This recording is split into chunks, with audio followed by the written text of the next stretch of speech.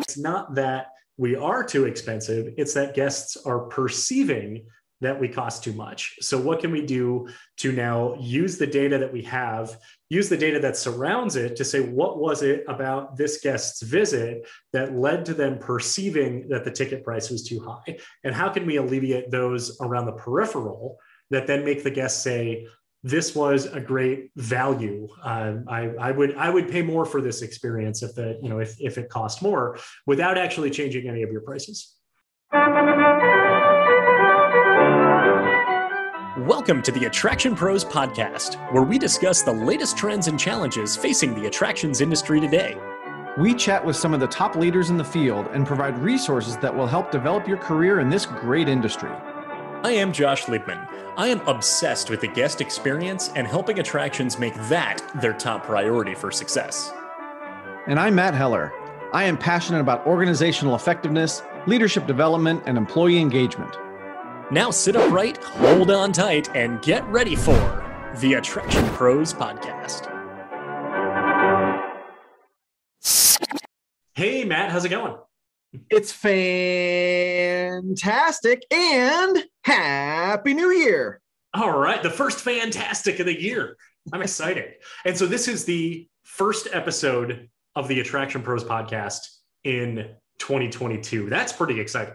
That is very exciting. I mean, last time you kind of got me a little bit when you said this is the last podcast of 2021, and I'm so relieved that we're back in 2022. Here we are. I say, let's do another 52 podcasts this year. Will that work out with how many weeks there are? I think there are, like 52 total podcasts. So let's just keep releasing podcasts every single Tuesday forever till the end of time. Okay, I'm in.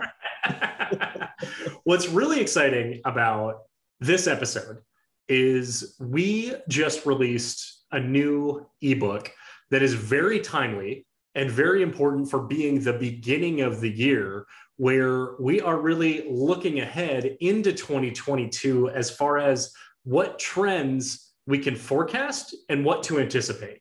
And it wasn't just from us. We contributed to it a little bit, but we put the call out to the entire Attraction Pros audience, and we got some amazing replies and submissions from people who are telling us that we should be on the lookout for these trends, for these specific areas of opportunity within the industry. And some of them are external forces as well. But it was a great wide-ranging list of things that we should all be thinking about as we head into this new year. Absolutely. And, I got to give kudos to you, Josh, because this was really your brainchild to put this out there. And, of course, we worked on it together and we had input from a lot of people, but this was really your brainchild to kind of think about things in a different way. Because over the last couple of years, you and I have done the resolutionary episodes and what are we resolving to do and how are we going to move our businesses and what do we see in the area of trends. But this was really fascinating to get so many diverse opinions about what people are seeing. And, these are people that have been in the industry for a long time, have watched trends, have seen other things happen and other, like you said, external forces that would impact the way we do business. And I'm just super excited to get to some of those highlights and then, allow people to see the actual download. Yeah, absolutely. And for those who'd like to download it, you can go to attractionpros.com/forecast22. That's where you can find it. That link will be in the show notes. And we've sent out an email and it's on our social channels as well. So we highly recommend you do go on the website, you download it. You can do it from your phone, from your computer, whatever.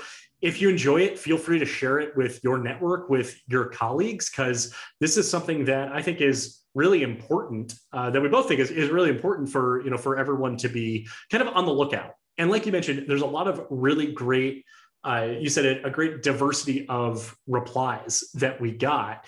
And when we went through it, we were able to really kind of put a number of the different things that people talked about into different buckets or categories.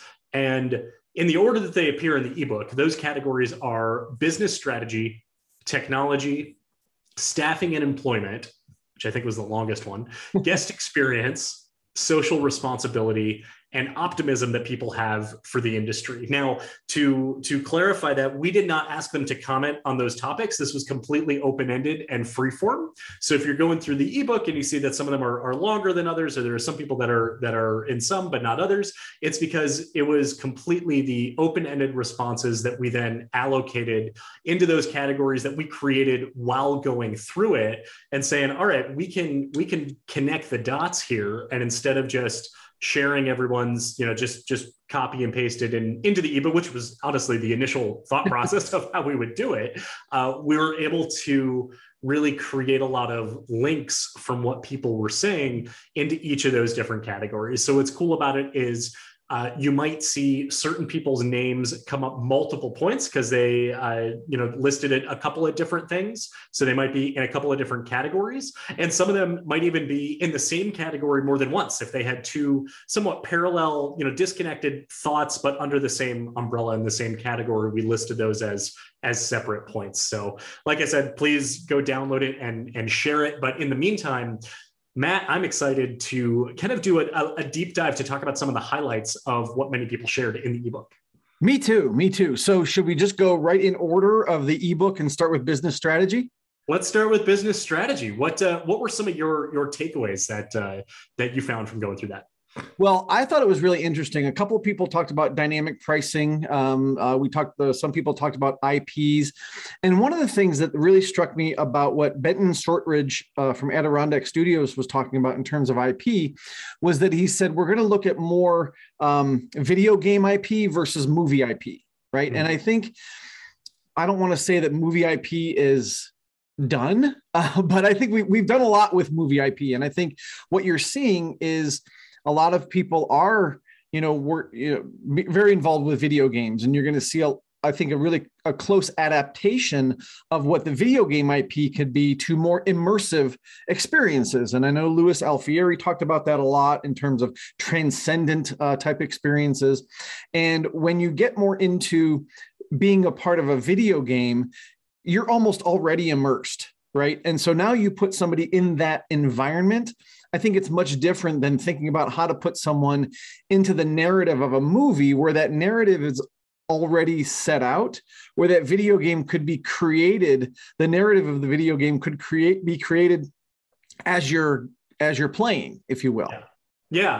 And I think the level of, like you said, immersion and active participation, I think is probably ties in a lot with video game IP. We think of, Nintendo, which we're seeing at Universal Japan. And then I believe we're seeing it at Epic Universe in Orlando. And everyone is so excited about that because they're able to be in the game, be a player of something that we've been able to do at home from an active participation standpoint, and now have the ability to do that in theme park form. So like you said, we're definitely not done with movie IP. I think that as long as Disney is going to continue creating Marvel movies and Star Wars movies, we're probably going to see a lot more of those in theme parks too. But taking it to the next level of how we can participate in those is a little bit of a different context than how we're able to participate in a movie. And there's a lot of parallels. I mean, we talked about Smuggler's Run on a podcast not too long ago, and that could be a video game in and of itself. I also think there could probably be a lot of crossovers in the entertainment space, and there has been for many years, of creating video games out of existing movie IP content, which then just transfers really clean and seamlessly into the theme park world. So it'll be interesting to see what we see from that standpoint as we go forward. Yeah. There were also a few comments as well of kind of looking at it from a high level standpoint, that Dennis Spiegel from International Theme Park Services suggests that we're going to see some sales of independent parks and perhaps even new additional parks announced in some markets that do not currently have a large theme park, which in the United States, there are some, but they're relatively few and far between. And I think kind of even looking back into towards the end of 2021, Adventureland in Iowa is probably the biggest example of that, of joining the Palace Entertainment family. Well, and it's funny, I don't know exactly when Dennis's contribution came in, but I don't know if it was before or after that was announced. I believe he said that he was actually part of that transaction and helped with that changeover. But no, I think it's really interesting to see the evolution of those markets, because a lot of people will say for large theme parks, a lot of the markets have been tapped. But then you have someone like an Urban Air, or you have, smaller FECs or adventure parks that can go into different size markets and create an incredibly immersive experience that doesn't have the budget of a Six Flags or a Disney or Universal, but they're able to create ways for people to stay closer to home, but experience something really, really cool. And I think this also goes to something, I believe it was Cynthia Sharp said, that people want to get out. Right? They want to get out and do. And I don't think that's ever going to change. Like, as long as human beings are on this planet, we're going to want to get out and do things. And I think when you try to figure out what it is that they want to do, there's so many things that they can do and so many options. And I don't think we've hit the ceiling of that yet. Like the creative ceiling of what we can offer to people in terms of experiences. I think the sky is still literally the limit. Yeah. And there was another thing that Cynthia said too. Actually, there were a lot. I think she had the longest submission of everyone. So it's actually cool to see her at multiple points in multiple contexts, excuse me, throughout the ebook. But she kind of connected the dots with what Dennis said about new parks popping up in emerging markets. And it ties in really nicely with what you just said, as far as facilities of different scopes and sizes, that she's saying that we're in this glorious period of why not?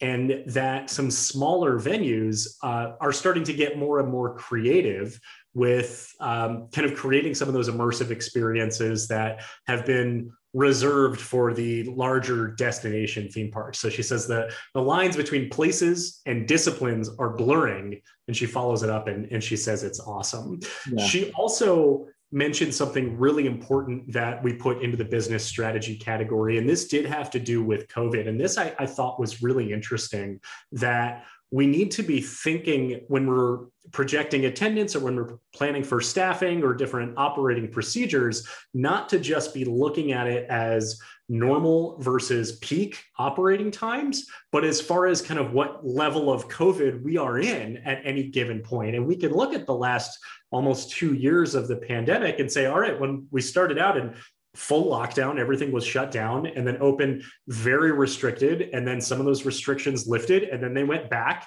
and then they got lifted again. And then they went back and kind of ping ponged a little bit. So not just thinking about normal versus peak attendance, but normal versus limited versus peak versus who the hell knows is what she put in. And to be able to change on a dime when that comes into place from those external factors of your local county or government now saying, masks are required indoors, or vaccines are required to enter all entertainment establishments. We need to be thinking about what could be and be ready to make those changes in a very short period of time. Well, and I think that's something that I think most attraction operators have learned, right? And even suppliers have learned that they may have to change on a dime, or attraction operators have to change based on what the government says. But what I think is really interesting there too is when you look at normal versus peak, what the heck is normal anymore, right? Gosh, I hate to say it again, but there's this new normal thing, right? What is our new normal? What's a new normal? What's the new normal under these conditions, right? So it's hard to almost quantify what normal is anymore, right? There's a non-peak because it's not Christmas or New Year's or a holiday. But what does that look like? And then, even to Cynthia's point, what does that look like now if we're using reservation systems, right? Because the normal before COVID was whoever wants to come comes. Now, with the reservation system that a lot of places are still using, it really helps to figure out how many people are coming from at a certain time, and how you can spread out the crowd instead of having those peaks and valleys that you can't anticipate. And also, if that capacity limitation, if that number changes, whether it's higher or lower, of how do you quickly adapt your business to be able to manage new requirements, especially if the capacity goes lower again, and now you've got these reservations that have been booked. Who do you call? How do you make sure you do that in a non-discriminate way? It's probably just the last ones to book, are the ones who get cut off. But hopefully we don't end up in that type of scenario, but at least that level of thinking definitely needs to be in place. And a couple other points made in the business strategy section. You mentioned dynamic pricing earlier, which we talked about recently in our podcast interview with Martin Lewison, which was extremely interesting to have that full deep dive conversation. If you haven't heard it, I think it came out just after IAAPA. So it's actually, relatively recent, kind of in the podcast backlog, if you will. But we're going to see more and more of that in the industry as parks and other venues are seeing the benefits of dynamic pricing. And then got to touch on Bob Cooney's point to say FECs are becoming more event businesses, which I feel like they always have been to some extent, of saying birthday parties and and corporate events and things like that. But I can imagine that is now impacting the design of facilities as well, that they want to be able to entertain more groups in masses and with whatever period of normal that we are in at any given time, going back to everything we just talked about a few minutes ago. Yeah. Well, and I'll add something onto that Doug Stagner talked about, which is not part of this PDF, but he talked about it on the podcast in terms of Grants Farm, which is a fantastic facility up in St. Louis. But he said, I want to give people at least 5 reasons to come to the farm. Right. And what he was talking about was, well, there's the holiday lights, right? And there's holiday celebrations, and then there's, a birthday or whatever it is, right? So instead of just coming to feed the goats, which is fun, right? What are the other reasons? What are the other celebrations that people can come and do it at that facility? And I think you're seeing that at a lot of different places, right? It's not just about kids' birthday parties anymore at an FEC. Adults are having birthday parties there. And I mean, corporate events have always been a thing, but now you're seeing them even more business minded, like let's just not have a corporate event just to have a party, but let's build in some team building, let's build in some education, let's build in some more strategic reason to get together. And I think, having the facility that can handle that, I think you're going to be doing really well as you move into the future. For sure. Yeah. So that's the business strategy section right there. As we move forward, we now head into the technology section, which is really exciting. And we got some really good responses to this as far as where people are going from a standpoint of attraction development, from types of environments that we're looking at. Bob Cooney is talking about the metaverse and NFTs, which, by the way, he says the metaverse gets overhyped. I agree. I think so too.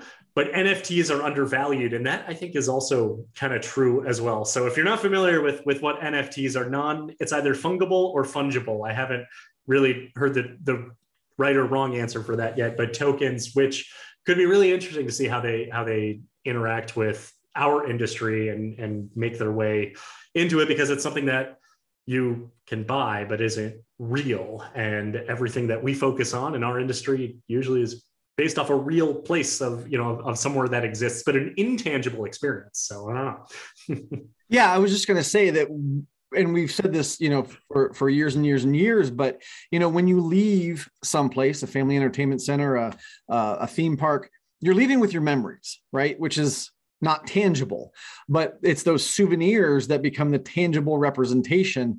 And I know Ted Moulter talked about emotional souvenirs that people walk away with. So, maybe there's a tie in there. I'll be honest, I am not the NFT expert, so I am not the person to ask about that. But I do think that there's even more and more ways for us to capitalize on the fact that we know people are having emotional experiences when they come to us. And how do we ensure that those are lasting and they're staying with people, right? That it's not just you're having a good time at the park today, but how are we reinforcing that along the way? And that could be something that's driven by technology. And, I wonder if the future of ride photos or souvenir photo of, if you can have like an NFT of yourself at the park you're at or at the attraction you're at, but does that have as much value as something that, I don't know, can be sold in the marketplace per se? I say in air quotes, which is how the NFT value has grown. But that's probably a conversation for people much smarter in the NFT space than we are. And unless we're going to have Gary Vee on the podcast anytime soon, I don't think we will. We can probably let that be what it is. There were some other things too that I think is interesting. Bob Cooney says that VR is going to continue in its explosive growth. So virtual reality, but that AR, augmented reality, is still a few years away. Louis Alfieri from Ravensun also commented both on VR and AR and said that they're not ready for prime positioning in complete offers yet. But as we get later into the year and then into 2023, he expects to see those transcendent moments in augmented and virtual reality experiences that are starting to be brought to the market. And that ties in with what Kevin Williams said of more immersive environments. So things like projection mapping and LED environments can be really cool to see what this technology can do in these physical spaces and location-based entertainment.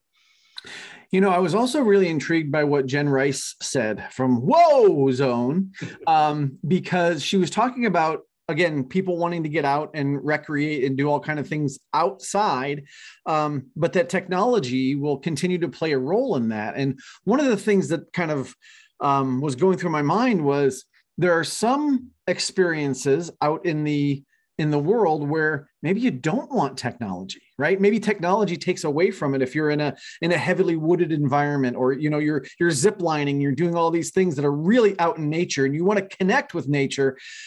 And then here's this phone that you have to do something with to interact. Now, I could see it in many ways being very positive, in enhancing the experience, but I could also see that sort of pulling away and being a detriment to the experience. So much so that you hear people as they go through Disney or Universal saying, everything's on the app. I'm looking at my phone all day long, right? And then they miss all the great theming and all the great architecture and all that kind of stuff because they're staring at their phone and they've got to reserve things all day long. So I think there's a balance there. I don't know exactly what that is, but I really appreciate that Jen mentioned the fact that people are going to want to go out and do all kinds of different things, but technology still has to, in some way, play a role. Yeah. And in many ways, too, the technology is going to work the best if it is running in the background and if it is felt but not necessarily seen. And we talked about this when we were recapping our IAAPA sessions, where Jen was on the panel where we talked about guest experience technology, that if the technology focuses on enhancing the experience, then oftentimes it's much more well received than if it is tech for tech's sake. So if it's technology that makes things more efficient or more automated, and ultimately it gets the guest from A to B quicker and with less friction, then that's where we tend to see technology, focusing on processes and weaving in with the management systems, which is what Zach Zornstorff, I'm sorry, Zach. I don't know if I've ever said your last name out loud. I apologize if I just butchered it. He talked about continued automation and adaptation, refinement of a lot of the things that we have seen, a lot of explosive growth during the pandemic, of things like mobile food ordering or app-based payments, which, as long as those are being designed with the guest in mind and not just with the business of saying, oh, this is amazing, we can now take money from people's phones, as long as the guest has an easy experience doing that and that they actually want to order food from their phone, then we're going to see more of that. He also mentioned self-service kiosks as well, which can help address labor shortages and also expedite the efficiency of arriving at a venue, that if you're able to buy your tickets or at least process your purchase all through a kiosk, then it can enhance satisfaction as well. And I think what's really important about what you just said there, it's got to have the end user experience in mind, right? Can't just be tech for tech's sake. One of our other contributors, Catherine Woodcock, during IAAPA, she and I happened to go to the same quick serve restaurant, and I was struggling with that self-service kiosk. I could not figure out what the next step was, and she had already gone through the process. She came over, she's like, "This is what you need. You need one of these for your table," above it. And I felt like a dummy, right? Because I didn't know what to do. I'm like, I think I'm a kind of a smart person. I can kind of figure this out, but it just was not, for me, intuitive of what the next step was. And so, you're going to have that, right? You can't make it perfect for everyone. But I think, to Zach's point, that if that can be something that is running in the background and creates a seamless experience. And more people are used to it. Like they're used to coming up and seeing all these ticket booths, right? Well, not anymore, right? You might see kiosks now, or you might be expected to purchase that at home and have the barcode or the QR code on your phone, or have the tickets printed, and you go right to the turnstile. And so, the things you're going to see are going to be different.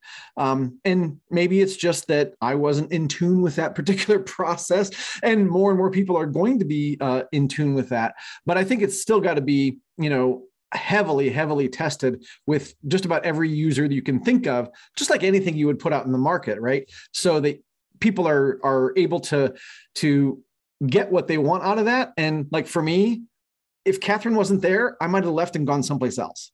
Exactly. Yeah. It needs to be intuitive and, like you said, tested for every possible circumstance. And, our friend Scott Carson, he, mentioned the importance of leveraging technology to improve the experience, and also tied it in with addressing it with staffing challenges. So being able to use technology from that standpoint can be very important. Mandy Sabrandi, who was also on the panel at IAAPA with Jen when we talked about guest experience technology, she mentioned that they're going cashless in 2022, and that's going to help increase or speed up transaction time. They can increase prices with more ease, and of course be more hygienic. So being very COVID cautious of not wanting to handle cash. But to your point, they're going to want to make sure that as they do that, then they're prepared for those guests who walk up with only cash in their pockets and no credit card, of what they're going to be able to do to be able to still serve those guests without having to turn them away. So it's exciting to see it, and it's an exciting challenge to take on, and to see who else is also going completely cashless as well. Because I think in the next several years, there's so many different payment methods out there, and cash, I feel like, is dwindling more and more. Well, and you even had a recent experience at an aquarium, right, where there was a donation box, and there was some cash in it. But your point was, what if there was a QR code or a way that I could just tap my phone and make a donation that way, because we might not be carrying cash? Right. I couldn't make a donation. Now I ultimately upgraded my ticket to a membership, which is considered a donation. So I did my part to serve Shed Aquarium's mission. So looking forward to that. But yeah, when I walked past that donation box, I thought, this is great, but it's already starting to be an outdated model. And you even commented on my tweet, made a good point of seeing cash in the bin, just like when I worked at Subway in high school, we'd put a few dollars in the tip jar to get it started and put it back in the register at the end of the night. So it wasn't off balance. And people see that people have donated it. It makes them want to more. But we just now need to think of what's the digital way of being able to have that same goal.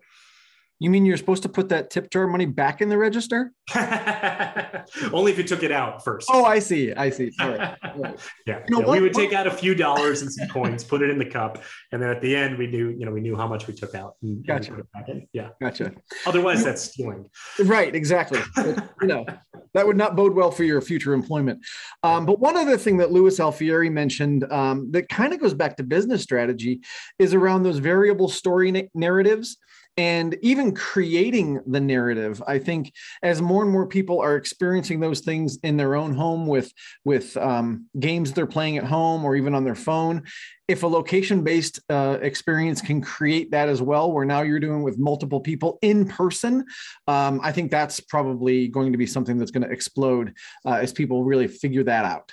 Yeah. And, he ties it in with kind of being COVID cautious. So frictionless, touchless, and gesture-based technology of seeing that increase at a remarkable rate. So it'll be exciting to see that. So that's business strategy and technology out of the way. And then we move into staffing and employment, which a lot of people had a lot of thoughts on. And I think it's arguably one of the most important topics we need to be thinking about as we go into 2022, and definitely a lot of creative ways that people are able to address it. Absolutely. And I think one of the things that I'm taking away from our discussion of technology is that the technology and the employment piece are highly linked, right? And that used to be something that I, as a human resources person, was like, no, you can't replace these employees with technology. but now we may have to, right? Especially if they're opting out. If exactly. there's less applicants, then you have to. Yeah, exactly. Well, and I think you've got more people that are, like we said about the kiosks and things, they're more comfortable with that. They're more accustomed to that. So it may not be something where you have to have employees staffed at every single ticket booth now, right? It can be a kiosk. But this also goes back to something that I remember hearing. Gosh, I want to say it was like in 1997. I was going to IAAPA and there was a gentleman named T. Scott Gross. And he was a kind of a customer service guru at the time. I'm not sure what he's doing now, but he did a presentation at IAAPA and he was talking about high touch versus high technology, high tech versus high touch. And he said, even back then, as you had big box stores that were, someplace where you go in and you write your order down, and you bring it to the one person that's actually working there and they pull it out from the back. He said, the more technology you have, the people that you have then become even more important because now you've got one person that you may interact with, right? Instead of the cashier and then the turnstile attendant and then the person taking your picture and then all these different people that you're interacting with along the way, there may only be one now instead of 5 or 6. And so that one person better be on their game. They better be an A player, because if you play the law of averages, you've got 6 people that you're interacting with and 5 of them are okay, but one's great, right? Okay, right? But one of those folks that is not great or is kind of really pulls the average down, then you've got a very, very different experience. Whereas if you have one employee and that person's a dud, well, then you really screwed up the employee or the guest experience. So the more tech that we have, it's even more important that the people that we have are well-trained, that they're highly engaged, they are customer or guest focused, and they really have an idea of what the organization is trying to do from a purpose and a philosophical standpoint.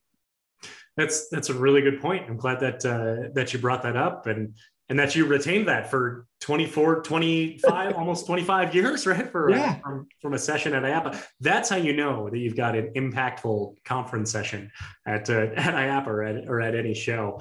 And that point stays today, even as technology has substantially evolved, that if you are able to use technology to reduce staff, then the staff that you do have become extremely important in terms of how they're delivering the experience. Dane Appleberry from Audubon, he says that the companies with the best employee-focused leadership are going to have a competitive advantage. So he didn't talk about technology. He didn't even talk about recruitment strategy. He said this is about leadership. There needs to be a lot of leadership-focused training in 2022, which I know you completely disagree with altogether, obviously, right? That I can't believe Dane would say that. That when we focus on the employees that are coming to work and that are committing to the organization, then we're able to increase their output, increase their value overall, and be able to retain them better too. Well, and to kind of piggyback on that, first of all, Dane, I want to say hello to your mom. Next, he brought her up in a session we were at IAAPA. But the other part of that is that, when you have fewer people that are working for you because of the technology, you have fewer people in your leadership pipeline. So again, it's really important that they have a really clear understanding of the business, that you're training them well, because they're the ones now moving into leadership roles. And I know you were kidding, but I completely 100%, 1000% agree with what Dane's talking about, that, our managers can't just be about giving breaks and doing tasks, right? We can't just, let that be the norm, or let that be the bar that we're trying to reach, because people are going to be looking for this experience. What is this experience doing for me? How is this impacting me? And I think people have always been asking that question, but now they're more vocal about it, right? And if this experience is not what I'm looking for, then to your point, they're going to opt out. Right. Mm-hmm. And I believe it was Cynthia that was talking, Cynthia Sharp again, who was talking about the wages.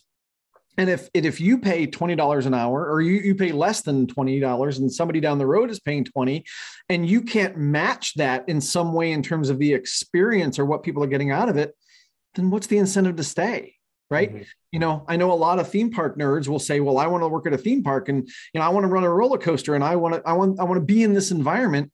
And that will get you a little ways, but it's probably not going to get you as far as it used to when it comes to, the competitive market of, different signing bonuses and pay. Not that pay is everything, but it certainly is something that attracts people and gets people in the door. Well, what's cool about the responses that we got, particularly just in this section right here, is that it really covered a lot of the employee journey. So multiple people talked about innovative recruitment and hiring practices. Anna Danow said it. Cheryl Bindleglass talked about it. The top parks are going to use innovative ways to recruit choice applicants. And then from the standpoint of how do we now treat those employees, what do we pay them? Dennis Spiegel is saying that the labor shortage is going to continue to play havoc. Many parks are going to be short-staffed, struggling for employees, and a lot of people are saying that increased hourly wages are, they're important, and they're putting pressure on P&Ls, which is what Dennis is saying. But we need to be able to do that and then match the experience. And then if we're able to reduce labor with the technology, it washes out. Mandy from Skywheel says that pay rates are going up. They're increasing their employee wages. They're improving their benefits and their perks. So she says we're having the staffing challenges too, and we're addressing it head on. And we're going to see, you mentioned Cynthia talking about, people, why would people go work for someone who's going to pay them minimum wage or just higher than that when they could have a similar or even a lighter job making more and with the signing bonus going elsewhere. And Catherine Woodcock talked about that as well from the academic standpoint, because she comes from the academia background. It shouldn't just be about hiring and interviews, but getting creative with encouraging, she said, different competitions and challenges and things like that. And I know that she's really involved with many of those for engineering standpoints, but that there are creative and innovative ways to address these recruitment challenges. Well, I think that goes right back to what Dane was talking about in terms of, creating the leadership team and the leadership pipeline that can foster that kind of environment for your team members, right? Mm-hmm. Because if your leaders are not bringing their A game and not, employee focused, then your employees are going to start to think, well, maybe what I'm making here isn't creating the experience that I want because my leader isn't helping me create that. Not that it's all on them, but, a good portion of that. And so now I'm going to start looking for something that's a little bit more fulfilling to me, right? And fulfilling, again, isn't necessarily always about money, but that is something that can pull people away from an experience where maybe their expectations haven't been met. And I've said this many times, probably on the podcast, that when people look at their paycheck, whether it's direct deposited or paper paycheck, doesn't matter. But when they look at the number, and that number is the only representation of the value that they bring, then it's not going to be enough. Right. Mm. So when you bring value, no matter what it is, almost. Yeah. So when you look at the experience you're getting as an employee and you look at that number and then you think, oh, Josh is my boss and he listens to me and, I can make suggestions and he always is giving me encouragement and he's coaching me and he's helping me be a better human being. That may be worth a little less in the compensation department than and keep someone there rather than going and looking for something that's a few more dollars an hour. Mm-hmm. Yeah. It ties in with something that you've said before, or I think you heard it from someone else, that it's more than the pizza party. Yes. It's not just about, kind of giving those treats or, ordering a couple of pizzas to thank employees for their work. There needs to be a lot more meaning behind it. Absolutely. Absolutely. Yeah. So good. So was that everything with staffing? I mean, we could probably talk about that for a long time, but we have a couple of other categories to get to as well. Yeah, let's move on to guest experience. Yeah. Something I know you're kind of excited about. Yeah, sometimes. So in guest experience, we're looking at, and we'll talk about Louis first. He gave a great response here. Louis Alfieri, Raven Sun Creative, increased shifts towards luxury pricing for in-person experiences. This is something I know you and I have chatted about before, and looking at ways that people are able to have an enhanced experience when visiting an attraction and recognizing that people are willing to pay a premium price provided that you deliver a premium value. Now, looking at how that ties in with trends, and Lewis talks about how people are concerned about physical distancing and spatial capacity, and as a result of the pandemic, and that gives a challenge to operators to how do you keep people spaced apart when our normal business model is cram as many people into all these spaces as possible. Yep. And that actually opens up opportunities for more premium options. I mean, if you look at other industries, movie theaters, during the height of the pandemic, when most movie theaters were closed, offered to buy out the theater for just you and your family. Let's at least just offer it and see who takes us up on it. Yeah.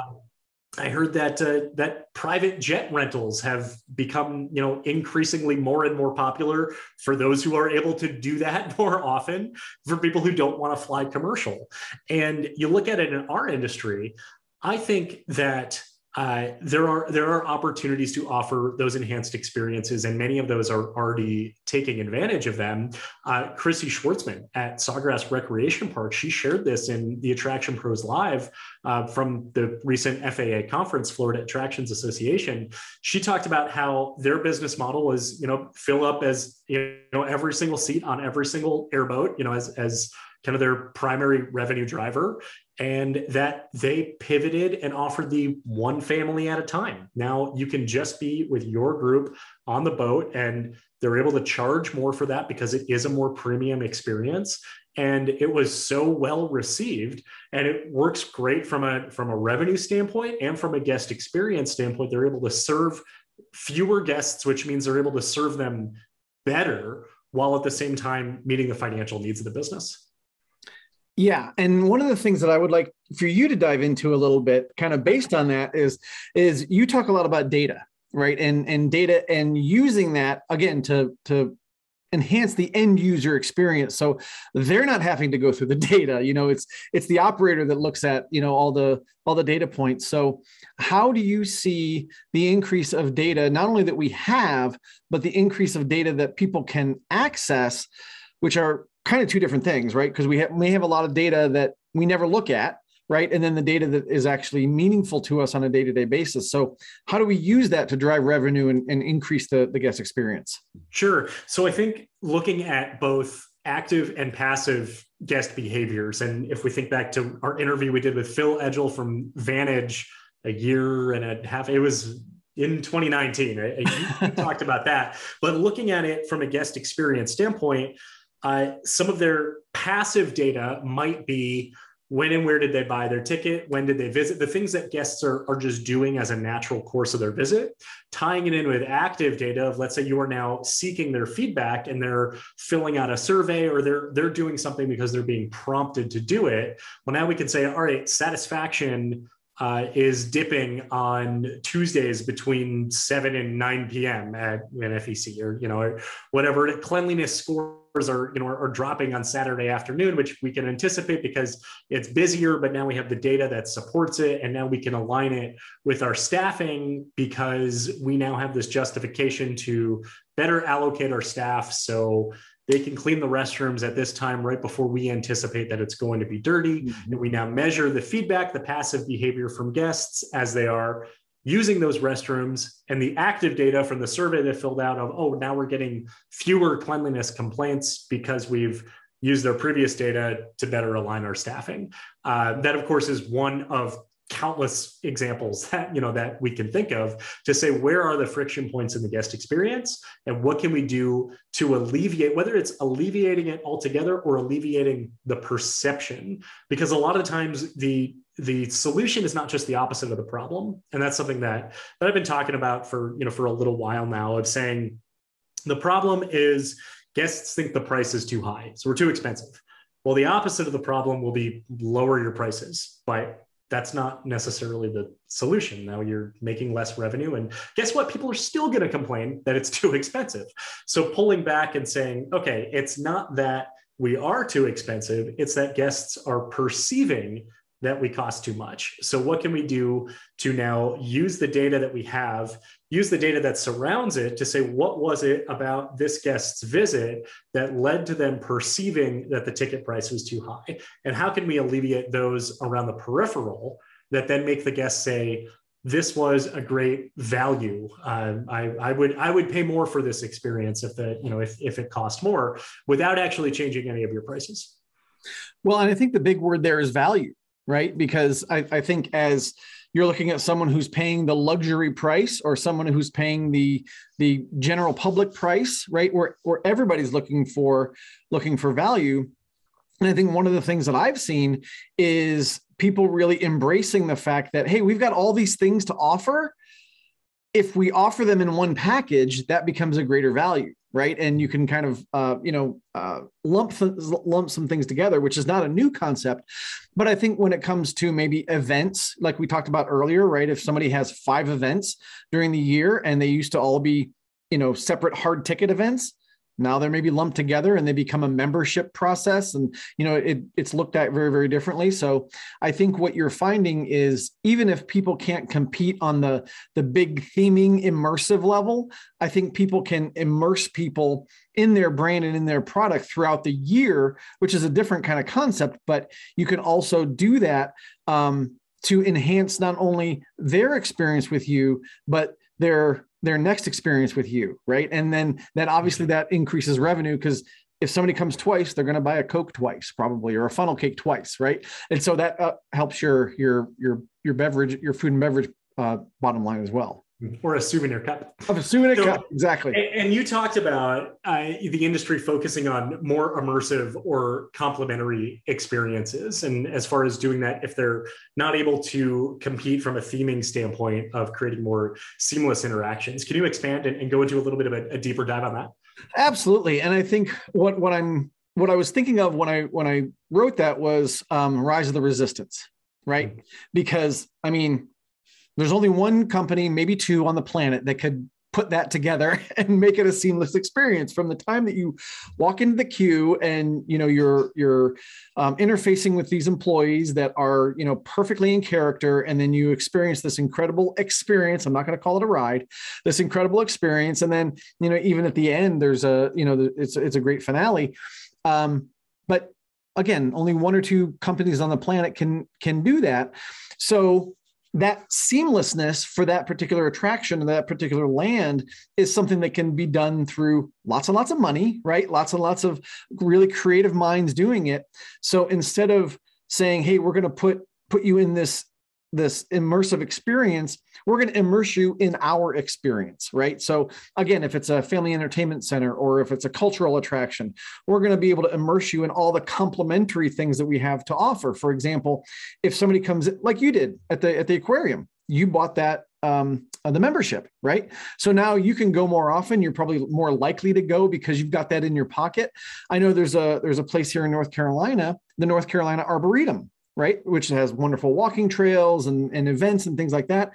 And my wife and I got a membership to that. And it just makes more sense to go once you've got the membership, then you don't have to pay for parking and you don't have to do all those things. And then you get immersed in what they have to offer. And now you become an advocate for them as well. And I might now share that to somebody else. Well, yeah, if you get a membership, then here are the benefits.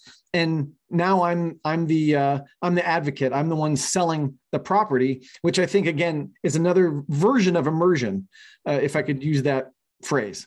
For sure. Absolutely. And your advocates become your best marketing. So yeah, absolutely. So that's guest experience. Yeah. And should we keep going? We have 2 more sections left. We have social responsibility and we just have industry optimism. So let's talk a little bit about social responsibility. And for this overarching category right here, brings in a couple of main factors. So Martin Lewison from Farmingdale State College, he talked about climate change, which I think was something that we all, of course, should be thinking about, and brought up some really important points as far as how is climate change going to impact theme parks and seasonality, and looking at where you are geographically, how is this impacting your operating calendars, or has it already? Are you shortening your season? Are you lengthening your season? Or do you have the ability to do more events in the winter time? I'm in Chicago right now, where it's really mild here in the late December, early January or so, more so than normal, which of course we're seeing as a good thing, but also could be a bad thing as well. And then, of course, from the heat standpoint of how are you keeping your guests comfortable as climate change looks to impact both extremes. Well, and then I think, speaking of the guests staying comfortable, he makes a comment that, when he was a kid, and I remember this, it was far too cold in Ohio and New Hampshire to have any kind of winter event. You just couldn't even fathom it. And now places like that are having these winter fests, and, their season is getting extended. And I was talking to one gentleman this morning, and he said, well, our lights, event, our winter lights goes till January 2nd, and then we open up in April again. So like that off season is getting shorter and shorter and shorter. But then again, thinking of guest comfort, guests coming to a park, even if it's mildly cold in the winter, is very different than coming in the summer, right? In the summer, they're in shorts, they're in flip-flops, they're in t-shirts. In the winter, they're going to be in gloves and hats. And how does that impact their experience as far as maybe even getting a wallet out to buy a souvenir, right? It's harder to do that. So are there other ways that they can streamline that experience? But I think this is all under the heading of how is the climate changing and how is that affecting our operation and our calendars.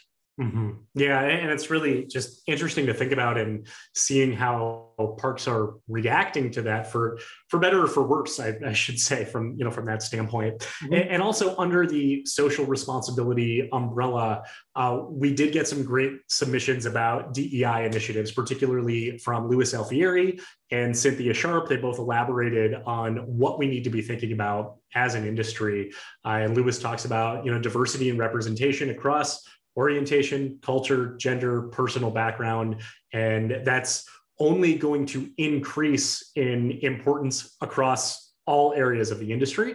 And Cynthia says it's not enough to say we support, and I put that in air quotes, she put it in quotes in the ebook, that it needs to have those time, effort, and resources. And that reminds me of what Monet talked about when we had Monet Rooney on the podcast, of saying, well, it's one thing to say it, it's another thing to really do it and put in the time and the energy.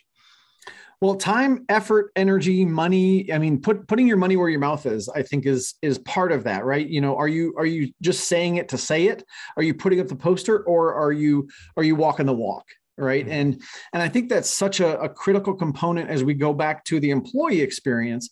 Our employees feeling like there are enough people of their representation to represented in the population of that organization, so that they feel comfortable and they can feel like they can speak up. And again, that may go back to even the wages, right? You may take a slightly less wage to know that you are surrounded by people that you are comfortable with and your people. And I think that is something that as organizations are looking at those initiatives, that it should turn from an initiative to just how they do business, if that makes sense. So instead of just saying, hey, we've got these advocacy groups, the ideal would be that you don't need the advocacy groups, because that's just how you run your business.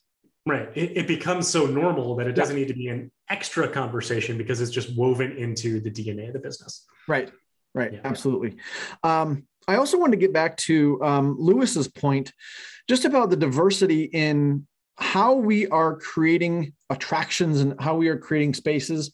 If you've got all of one orientation of people, right, all white guys that are creating the experiences, then chances are the hero in that experience is going to be a white guy, right? And the way that people experience that attraction is going to be through that lens.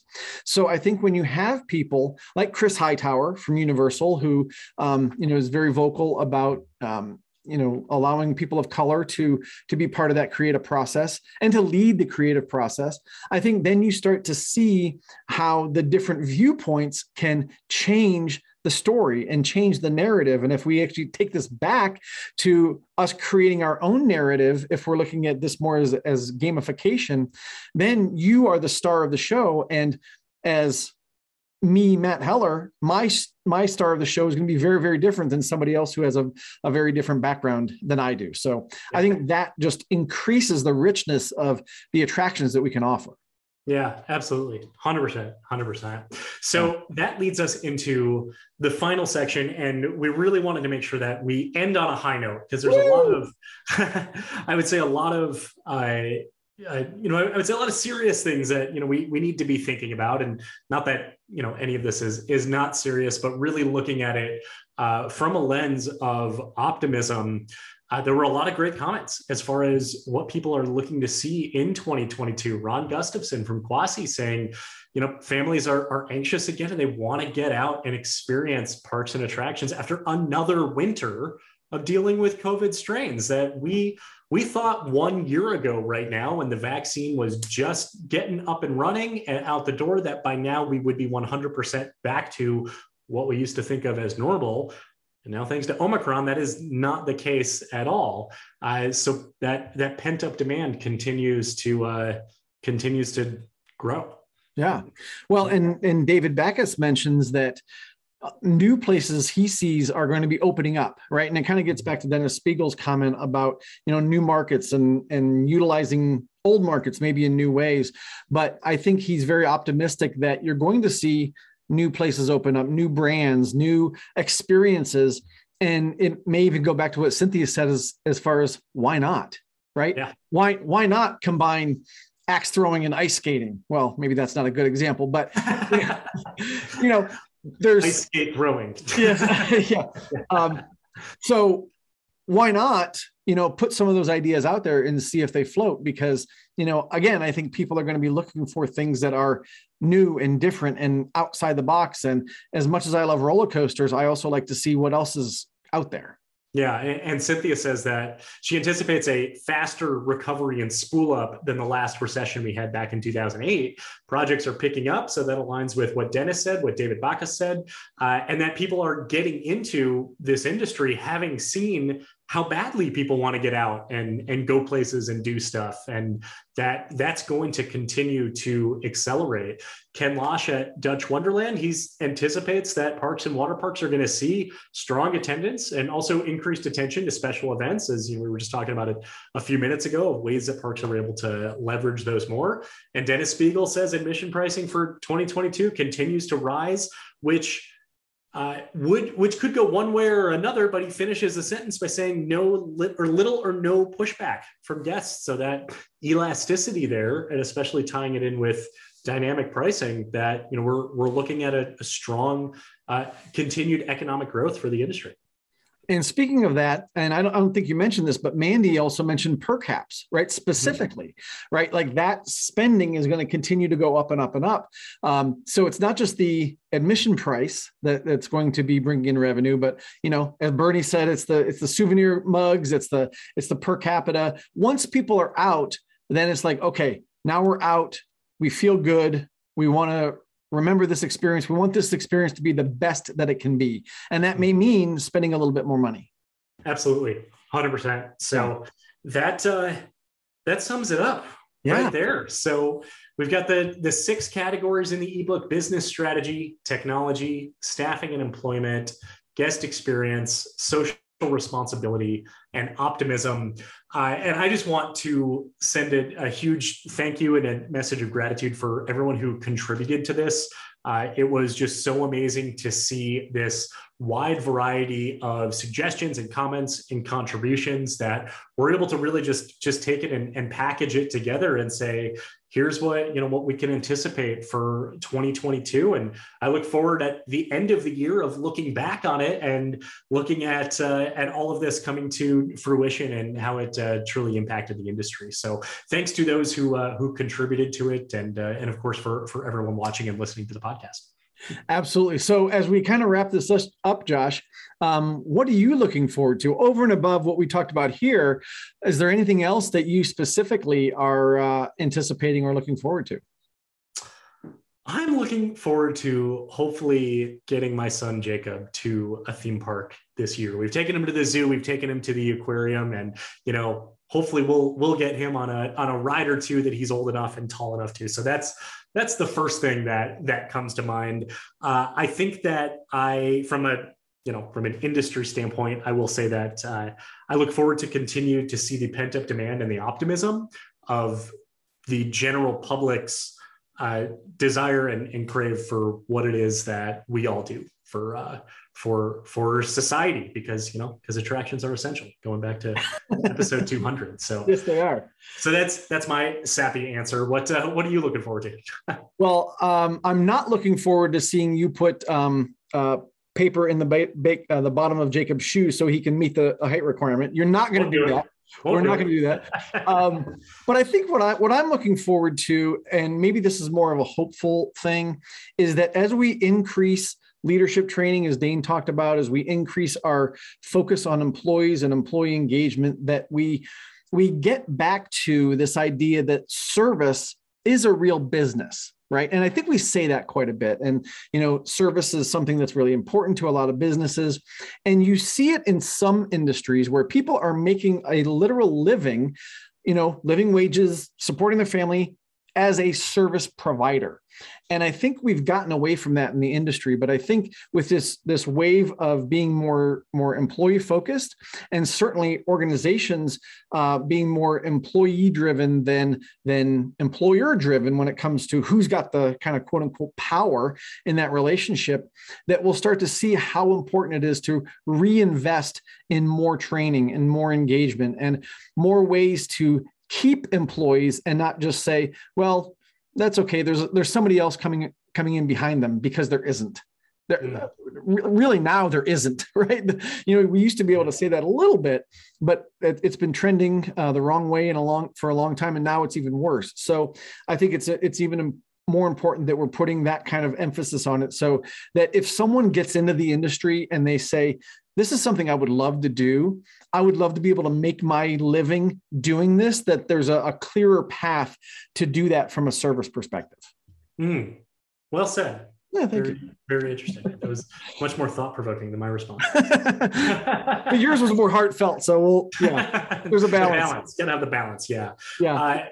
Well, I look forward to all of this. Really excited to see what 2022 looks like for this amazing industry. So for all those who are watching and listening, thanks so much for of course, for being part of the industry that we all get to do such an amazing service to society for those who come to these types of experiences.